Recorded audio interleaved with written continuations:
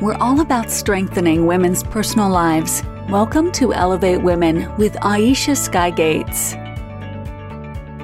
I am never going to tire of saying you have the right to your own personal happiness. And I'm going to keep saying it until every woman has heard it and every woman is living it. So say it with me, listeners. I have a right to my own personal happiness. Yes, you do. I'm Aisha, author, coach, counselor, and I'm the founder of Elevate Women Collaborative.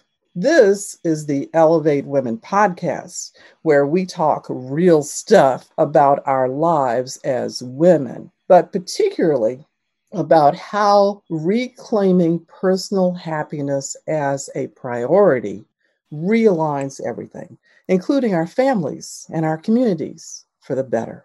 Today, I am so honored to welcome my guest, Jadida Karanja, product and digital marketer with over 15 years of experience, social and content strategist for small nonprofits and businesses that tackle the needs of women and girls. She's the founder of Gap Muse, a personal lifestyle blog with a mission to educate, inspire, and empower women. Jadida has a Facebook community for women called Gap Muse Women, and I recommend her podcast. It's called Her Canvas, and it has a mission to help women find the inspiration to live their best lives. Jadida, thank you for coming.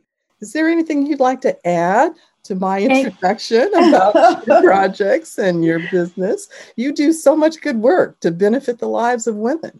Thank you for having me. I'm so excited to be on your show. And thank you for that wonderful introduction. You pretty much covered everything in terms of, what I'm doing with my advocacy for women and girls. Mm-hmm. What I would add is that, I started the blog first. And then after doing the blog for a few years, I thought, well, maybe I need to start a community where women could get together and connect and collaborate and engage, all in the spirit of sisterhood. And because of that, I started the Facebook community, Gap Muse Women.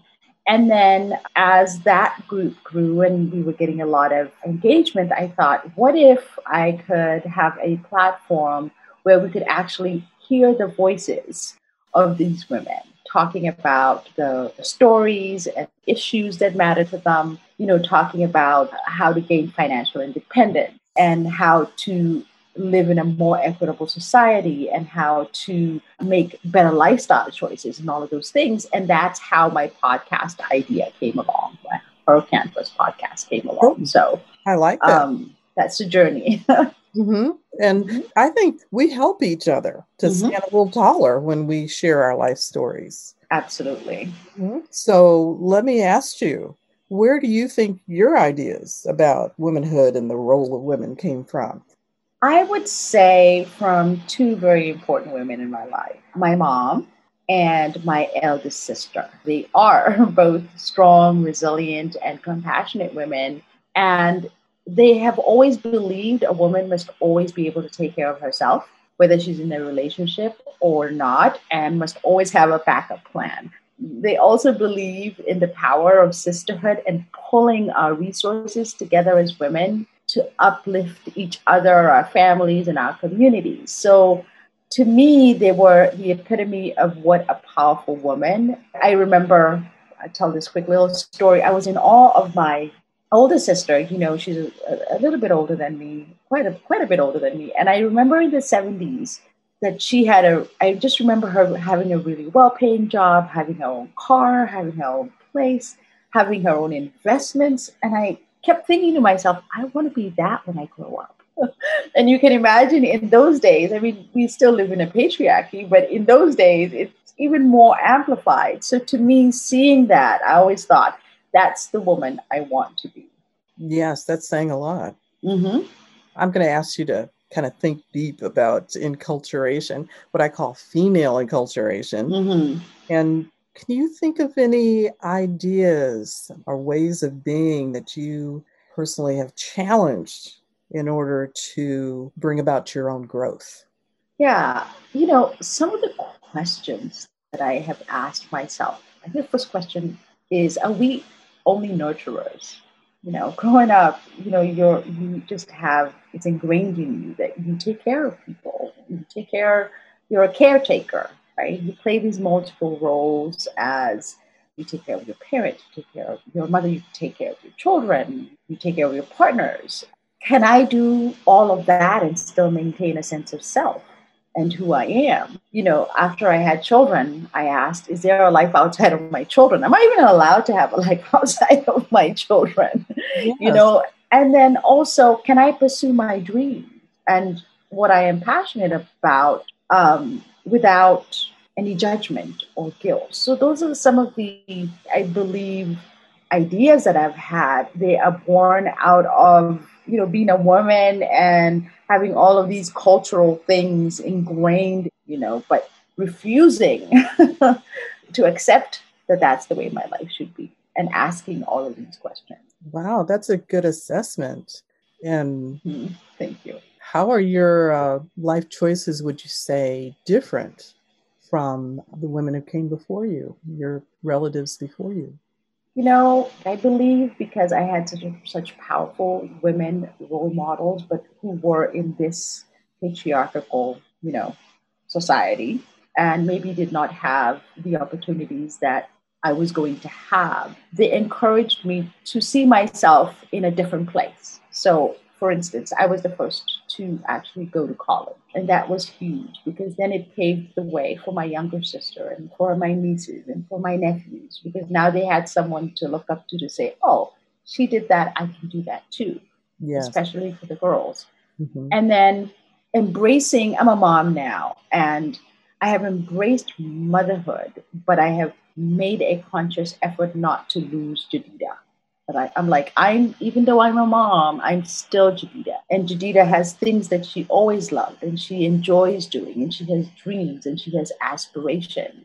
And there's no reason why I shouldn't go for them just because I'm a mom. It's a great role, but there's also me.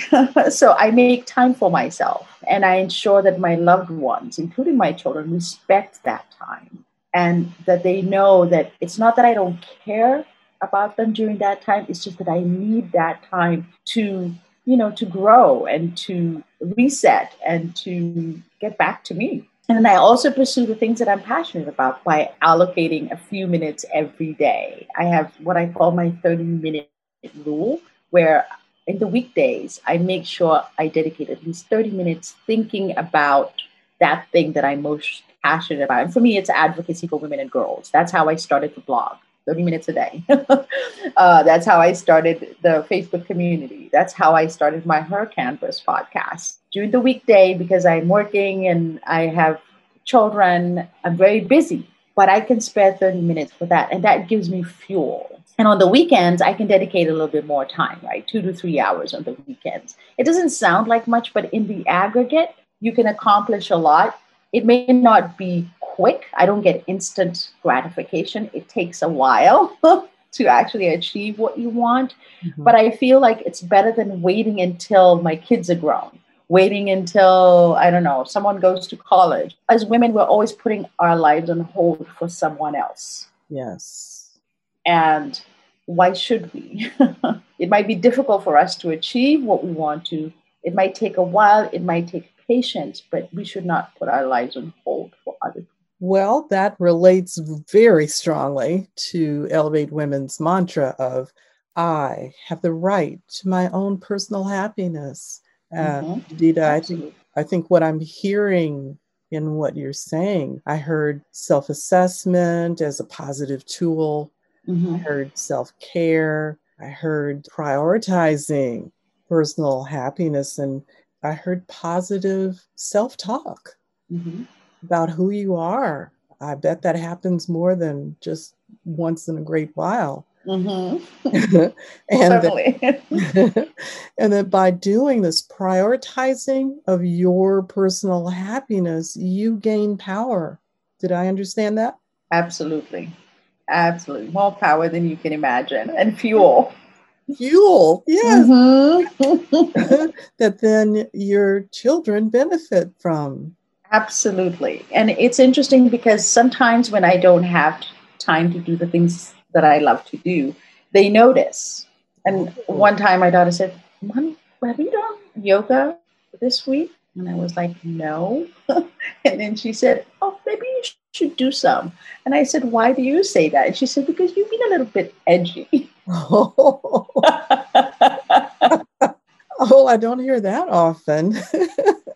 Oh, and I thought, oh, that's interesting. And it was true. And basically what she was saying is probably I had a short fuse that week. Light way of saying And it. that's what happened. Yeah, that's what happens sometimes when you don't give yourself that self-care. Sure. So Mhm. do you have an opinion about where do you feel that women stand relative to prioritizing their personal happiness? You know, I feel that it's hard for women to prioritize their personal happiness. And I believe that women still have a ways to go with fully prioritizing happiness. And part of that challenge is the narrative, again, like I said before, that we're the primary caretakers. So we're spending a lot of time taking care of others, whether it's our parents, children, community. So you're like, okay, where is the time even to prioritize myself? You know? And then also we're still grappling with the issues of inequality and abuse and financial insecurity, you know.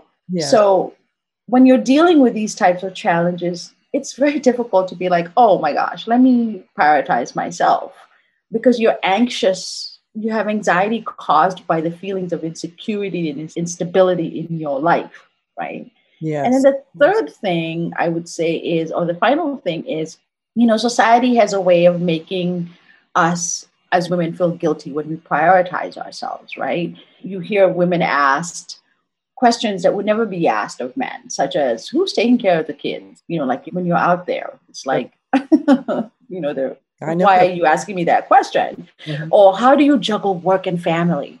Mm-hmm. You know, how do you achieve work-life balance? Subconsciously, these questions make us feel like we're giving up something, you know, either our work or families when we decide to do something for ourselves. Yes. So I think women have a long way. We have a long way to go to fully be able to prioritize ourselves, because we have to deal with these things first. We have to be okay with prioritizing ourselves. We have to be financially secure and in safe environments. And we have to not be the caretakers all the time, the be all end all, to be able to fully prioritize ourselves. I like that idea. You know, I love having conversations about the empowerment of women, and I certainly enjoyed hearing your thoughts today. Thank you. Thank you for allowing me to come on your show and talk about it. I love talking about empowering women too. Sure. Also, the bonus for me is that I got to learn a bit more about you and your life. Thank you. Listeners, to learn more about my guest's amazing work that benefits women and girls, go to Gap Muse Women on Facebook. Also, you can find all of her business and podcast links in our show notes. To learn more about Elevate Women Collaborative and to get involved with a loving, supportive women's community, go to Elevate Women. Women is WOMXN, elevatewomen.com. You'll see information about our webinar in personal life leadership, our monthly women's meetup, our blog, and you can sign up for our newsletter. Subscribe and keep listening to Elevate Women with Aisha Sky Gates.